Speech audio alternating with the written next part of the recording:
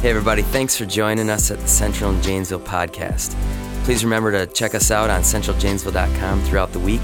We're excited for wherever God's got you at right now, and we hope this message brings you a little closer. Thanks.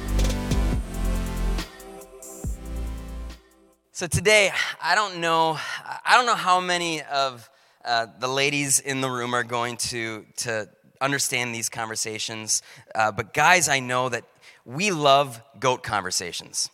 And some of you are like, I've never talked about a goat in my entire life. I'm not talking about that. We're talking about greatest of all time conversations.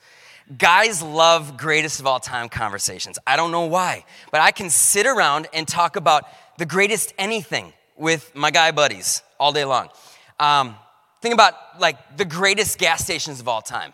On the count of three, I'm actually going to have you tell me what you think the greatest gas station of all time is. Okay, 1, 2, 3. Quick Trip. Yeah, Quick Trip. If you didn't say Quick Trip, you're not from Wisconsin. The people who are like mobile, I don't know.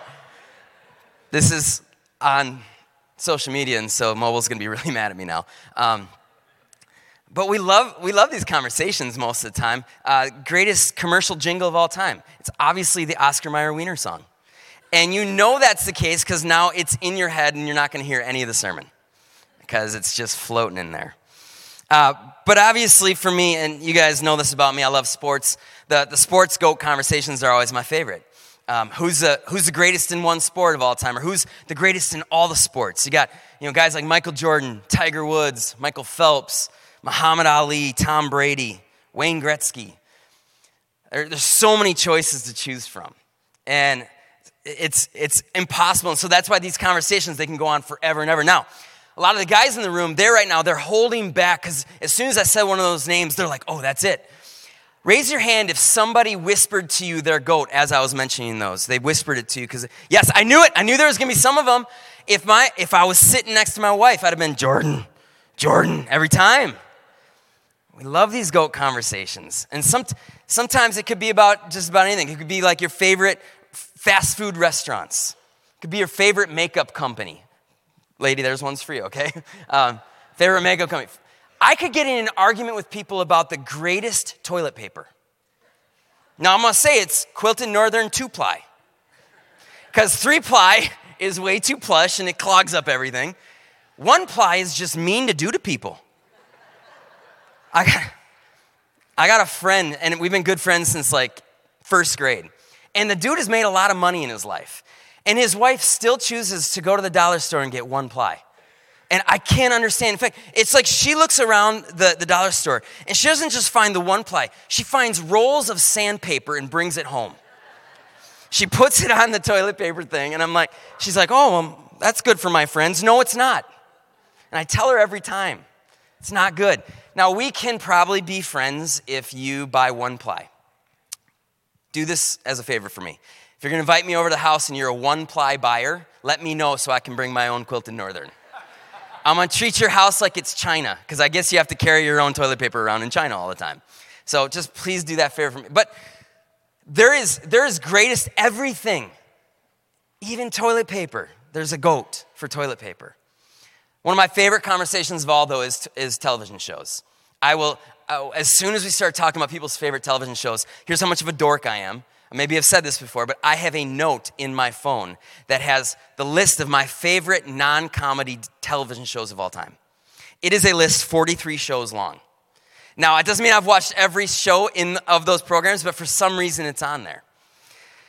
And for me, I like the conversation because I love the idea that maybe I give somebody a good idea of a good show to watch, or maybe they've got a good show that I need to watch. But for me, it always comes down to my 3 favorite shows, and I don't know if it's ever going to change at this point. My 3 favorite shows, 24, Prison Break, and Sherlock, the BBC version of it. Now, all these shows are great, but the greatest of these is always going to be 24. Now, we're finishing up this series in 1 Corinthians chapter 13. It's the love chapter. We're talking about what is love. And as I said that last little bit there about all these shows are great, but the greatest of these is 24, it might have dawned something in your brain from a verse from this passage. I'm going to read the last verse of this passage. It's 1 Corinthians 13:13. And now these 3 remain, faith, hope, and love. But the greatest of these is love. I love that Paul has given us a goat argument to talk about today. What is the greatest? He's saying the greatest of everything is love. Faith, hope, and love, they are all great. They are all meaningful. They're all important. But for some reason, Paul says that love is the goat of everything. Question is, what's his reason for saying that? Does it matter to us? Does it have any bearings on the way that we're supposed to live our lives as followers of Jesus? That love is like the greatest thing that we can give. So what is it about these three words, faith, hope, and love? What is it about these three words that makes them so important? See, Paul has just been spending a lot of time in this chapter talking about spiritual gifts. And the people in the Corinthian church, I'm not going to get all into it because we've talked about it for a few weeks, but they have been immature in their carrying out of the spiritual gifts. Things like speaking in tongues and prophecy and healing, all this. They're doing it, but they're kind of doing it without actually showing love to the people around them. And what Paul is saying here is spiritual gifts are great, but it's really about these three things, faith, hope, and love. But interestingly, he had not said anything about faith and hope throughout this whole chapter. And then all of a sudden, he just forgets about spiritual gifts in verse 13, and he throws faith and hope into the mix. Really, what he's trying to get at is the spiritual gifts are great, but they're nothing without these three things. Don't get me wrong, Paul's not saying the spiritual gifts are not important. They definitely are important. But they're nothing without these three other things. And there's a theologian named Gordon Fee. He writes this: together these words, faith, hope, and love, embrace the whole of Christian existence. Faith, hope, and love, it is what wraps up our whole Christian existence, following Jesus. It comes down to faith, hope, and love for us. That's what it is. Spiritual gifts are important, but they're only important when they're also alongside faith, hope, and love. And so what is faith? What is hope? What's love? They really build on each other. Faith, hope, and love, they just kind of build from one to the other. Faith is something that we direct towards God. It's a trusting Him for forgiveness, that we have this acceptance through Jesus Christ. And so we put our faith in Jesus. And then hope is because of that faith, we now are able to have a hope for the future. And we are not people that just live in the present. I love, again, what Gordon Fee writes about this. He says, our hope in Jesus makes us capable of being thoroughly future-oriented people. The present age is on its way out, enabling us to live in the present, not conditioned by its hardships or its suffering. Nobody is saying that life with Jesus is just going to be easy. There is suffering that's going to come along for every single one of us.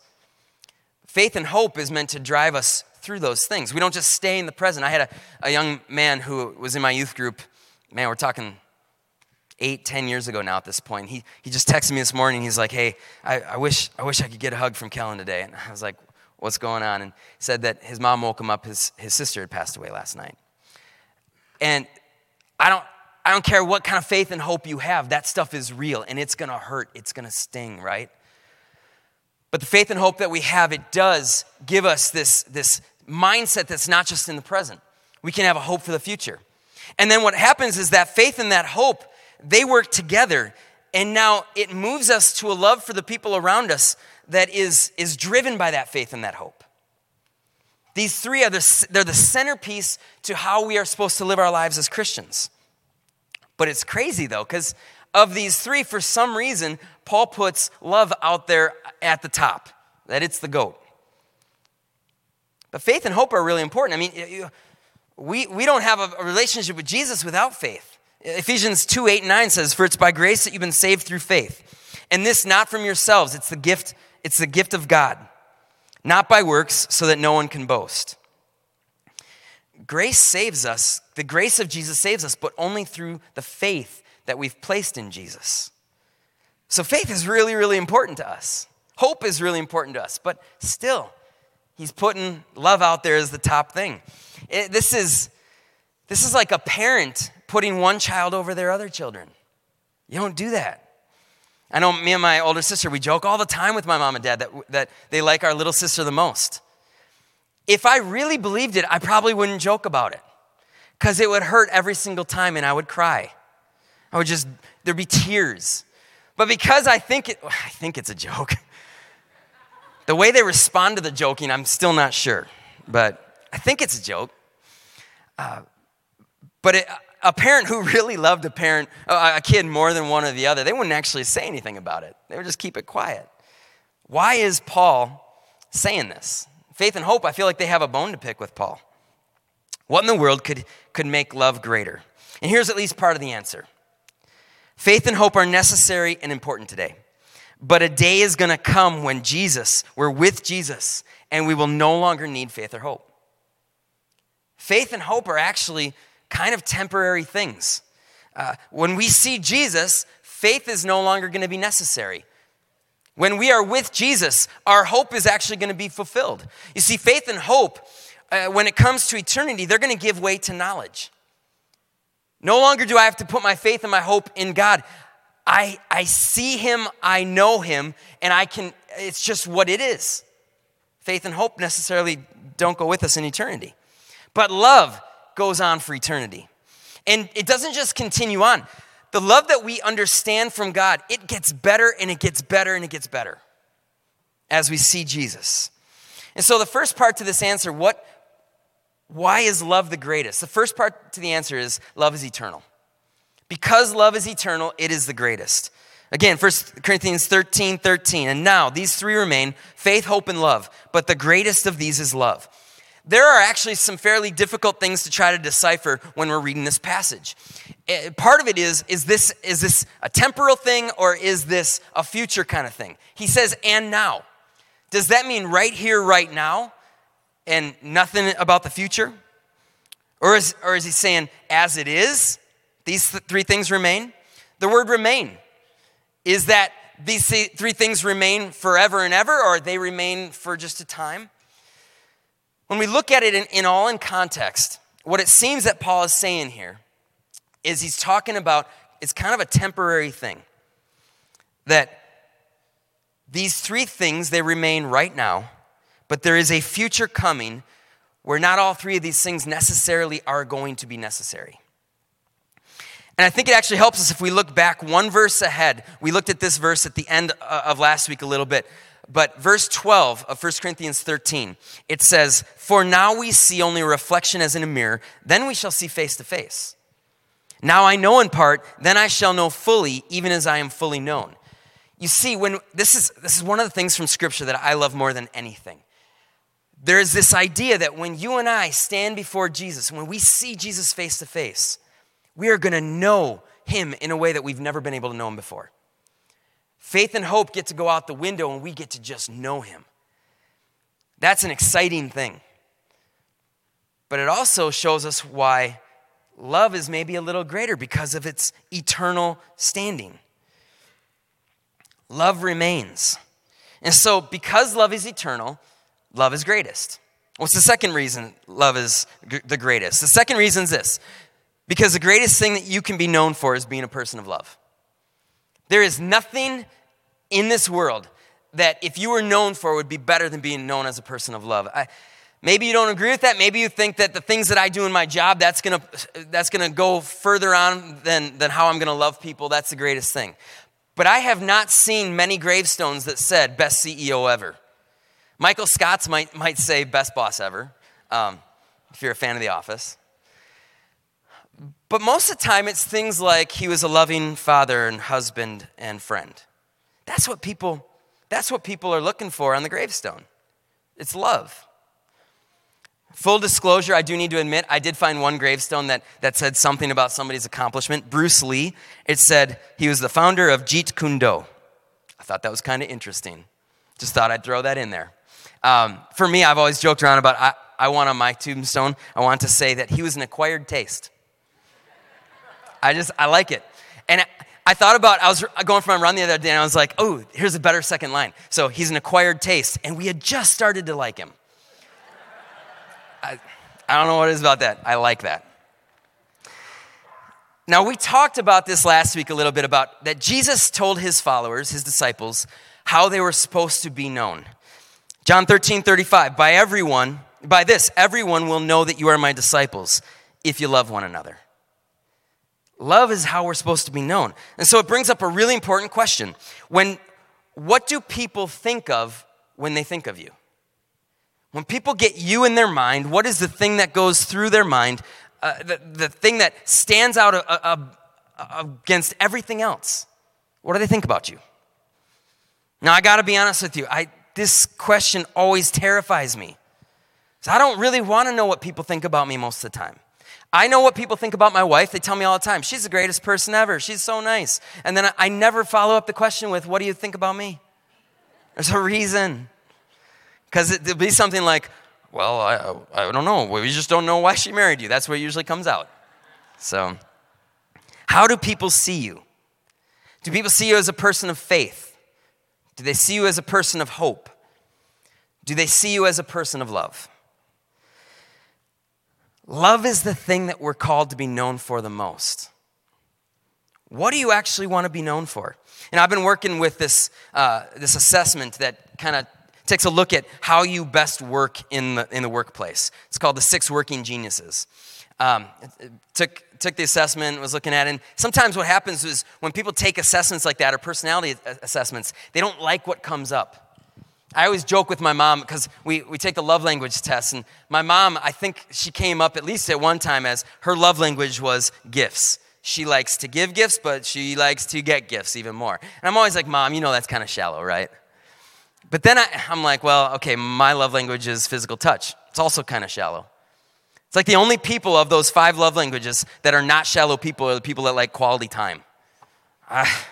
You people are just better than the rest of us. You actually like people for them, not for yourself. It's awesome. But we look at these assessments and we're always like, oh, I wish I was that instead of this. If you are picking out what you wanted to be known for, there is not a more important thing that we should pick out than being known for my love. I should want people to know that I loved them no matter what. No matter what they did, no matter what they said, they knew that they were going to have my love. You see, all 3 of these things, faith, hope, and love, they are all vulnerable. Incredibly vulnerable. It is not easy to love people all the time. I mean, we get hurt. The moment that you start to love someone, the odds are at some point you're going to get hurt.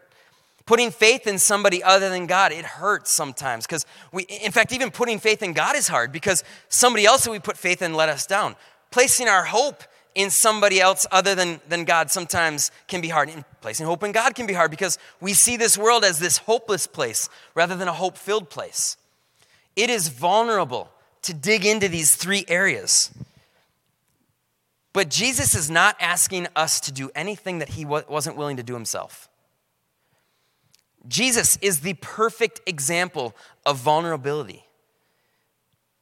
If you believe scriptures, it says that Jesus left his place with the Father in heaven to come down and become a man, to live in this world that is full of sin and death and decay. And he did that to become vulnerable, to live in this world so that he could live it perfectly, so that then he could one day die in our place, so that we would not die in our sin.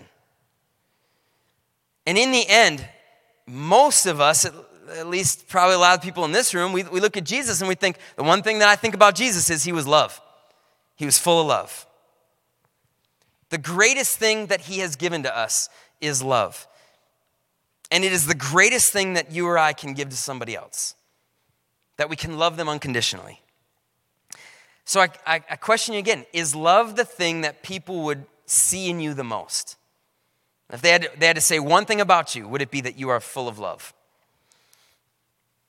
So that's the second part, but now we get to a third part. What is the third part about why love is the greatest? And that is, love is an attribute of God himself.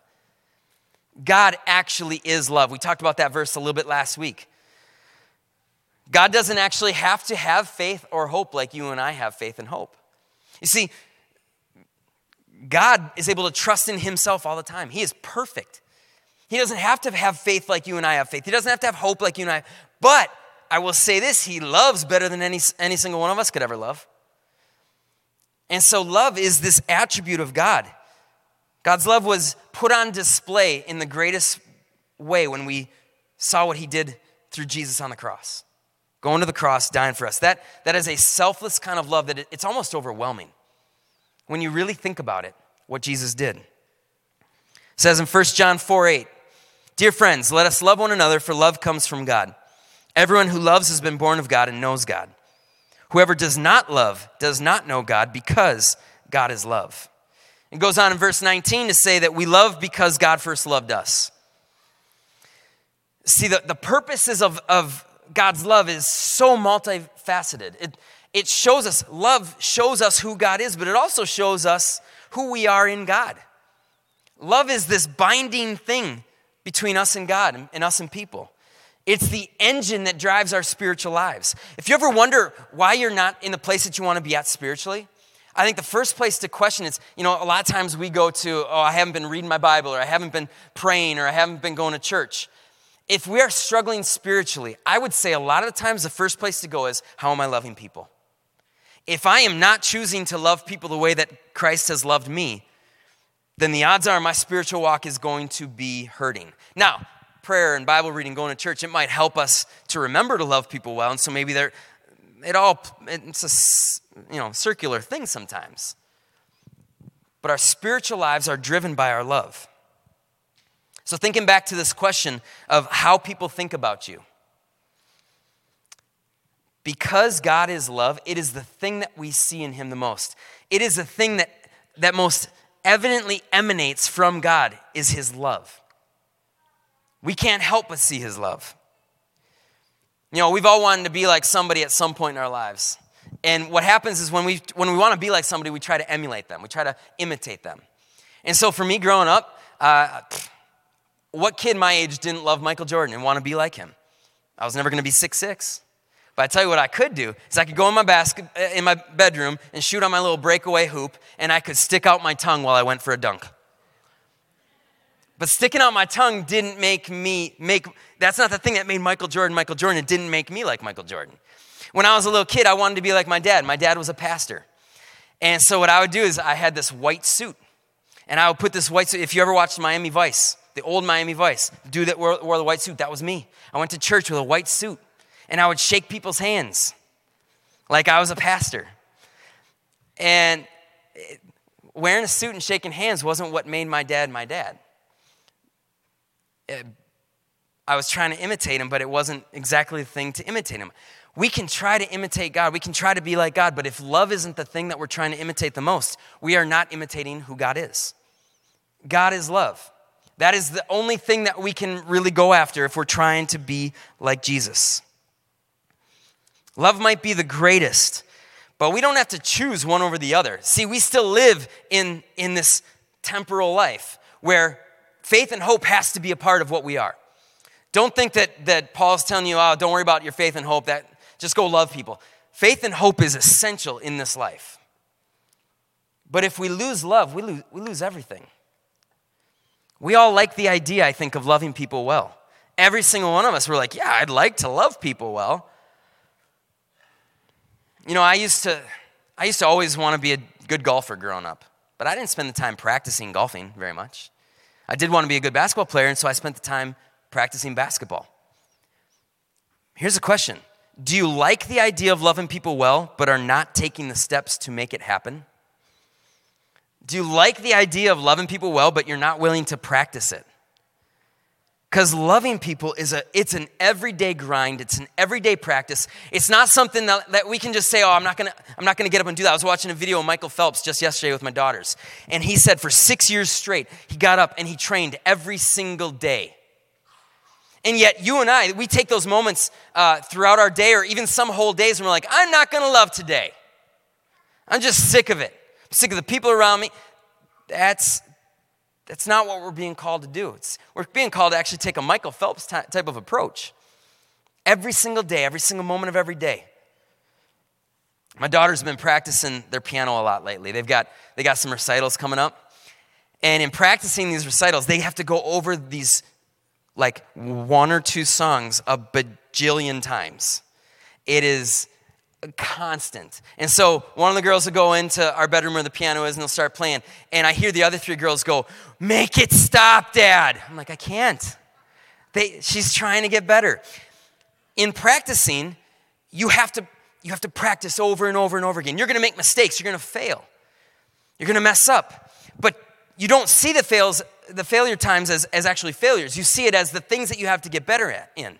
My daughters, they listen to their instructor, tell them over and over again the things that they got to do, and they continually work on it. And it's amazing how many times we give up the practice of love. We give up listening to the instructor of the one who's instructing us. And that might be God. That might be God through his word. It might be God speaking through our spouse or our best friend. Hey, this is how you're struggling to love. This is how you need to get a little bit better at it. But we stop practicing.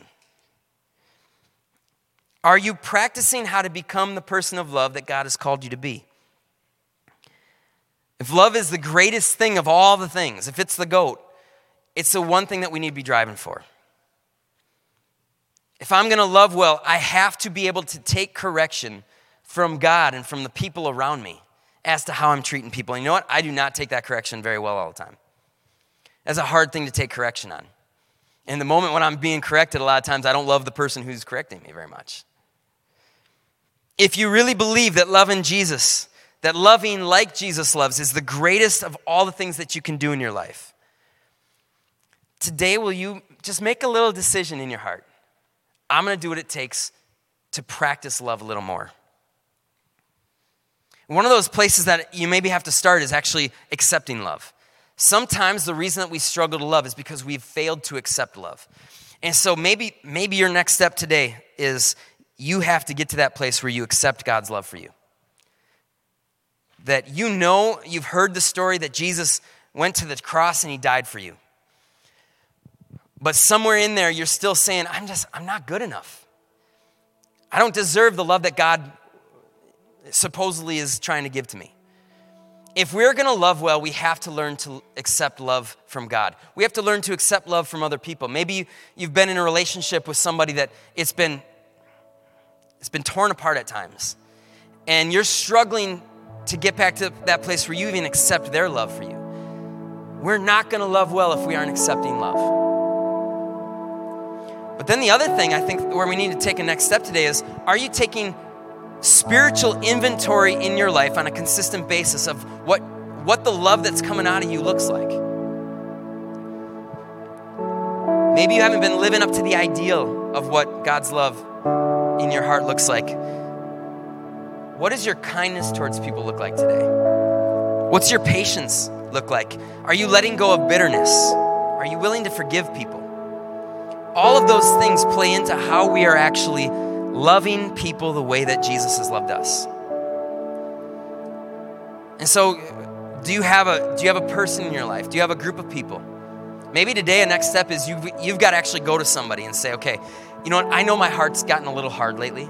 I know I haven't been quite the way that I should be. I've been a little short with you and with others. I am going to give you the freedom to speak into my life. Now, the dangerous thing is when we give people the freedom to speak into our lives about the difficult things, when they speak into our lives, we actually have to let them speak into our lives. Sometimes that's not very fun. So I'm telling you, I'm going to give you the humility. I'm going to be humble, and I'm going to give you the opportunity to speak into my life, and I want to hear it, so that you can help me be the person that shows love the way that I'm called to show love. Maybe you simply need to go to God today and say, okay, God, I need you to bring conviction in my heart. Every time that I stop loving people the way that I'm supposed to, I need you to give me that conviction. Show me, remind me. Remind me of the love that you've given to me so that I can return that love to somebody else. I don't know, I'm sure that there are people in this room where you've experienced a hurt in such a way that it's kind of backed up your ability to love. But I'm telling you, that's nothing that God can't fight through for you. When we give that over, the hardest thing to get rid of is a hard heart. We talked about that, I think, a little bit last week. Man, a hard heart it's not a place that I like to be. I hate it when my heart is hard. And it's so hard. I can't just click my fingers and all of a sudden my heart is better. Every day I have to get up and say, okay, God, make my heart what you want it to be today. Soften my heart. We are not going to be growing in love if we're not consistently asking God for a softened heart. We are not growing spiritually if we are not growing in our love in a way that it looks more like the love that God has for us. If you want to be growing in your walk with Jesus, this is an area that we all have to be growing in. Love is that thing that you and I are supposed to be known for. So that's my question for you as we're wrapping up. If people had to say one thing that they would say that they know you for, what would it be?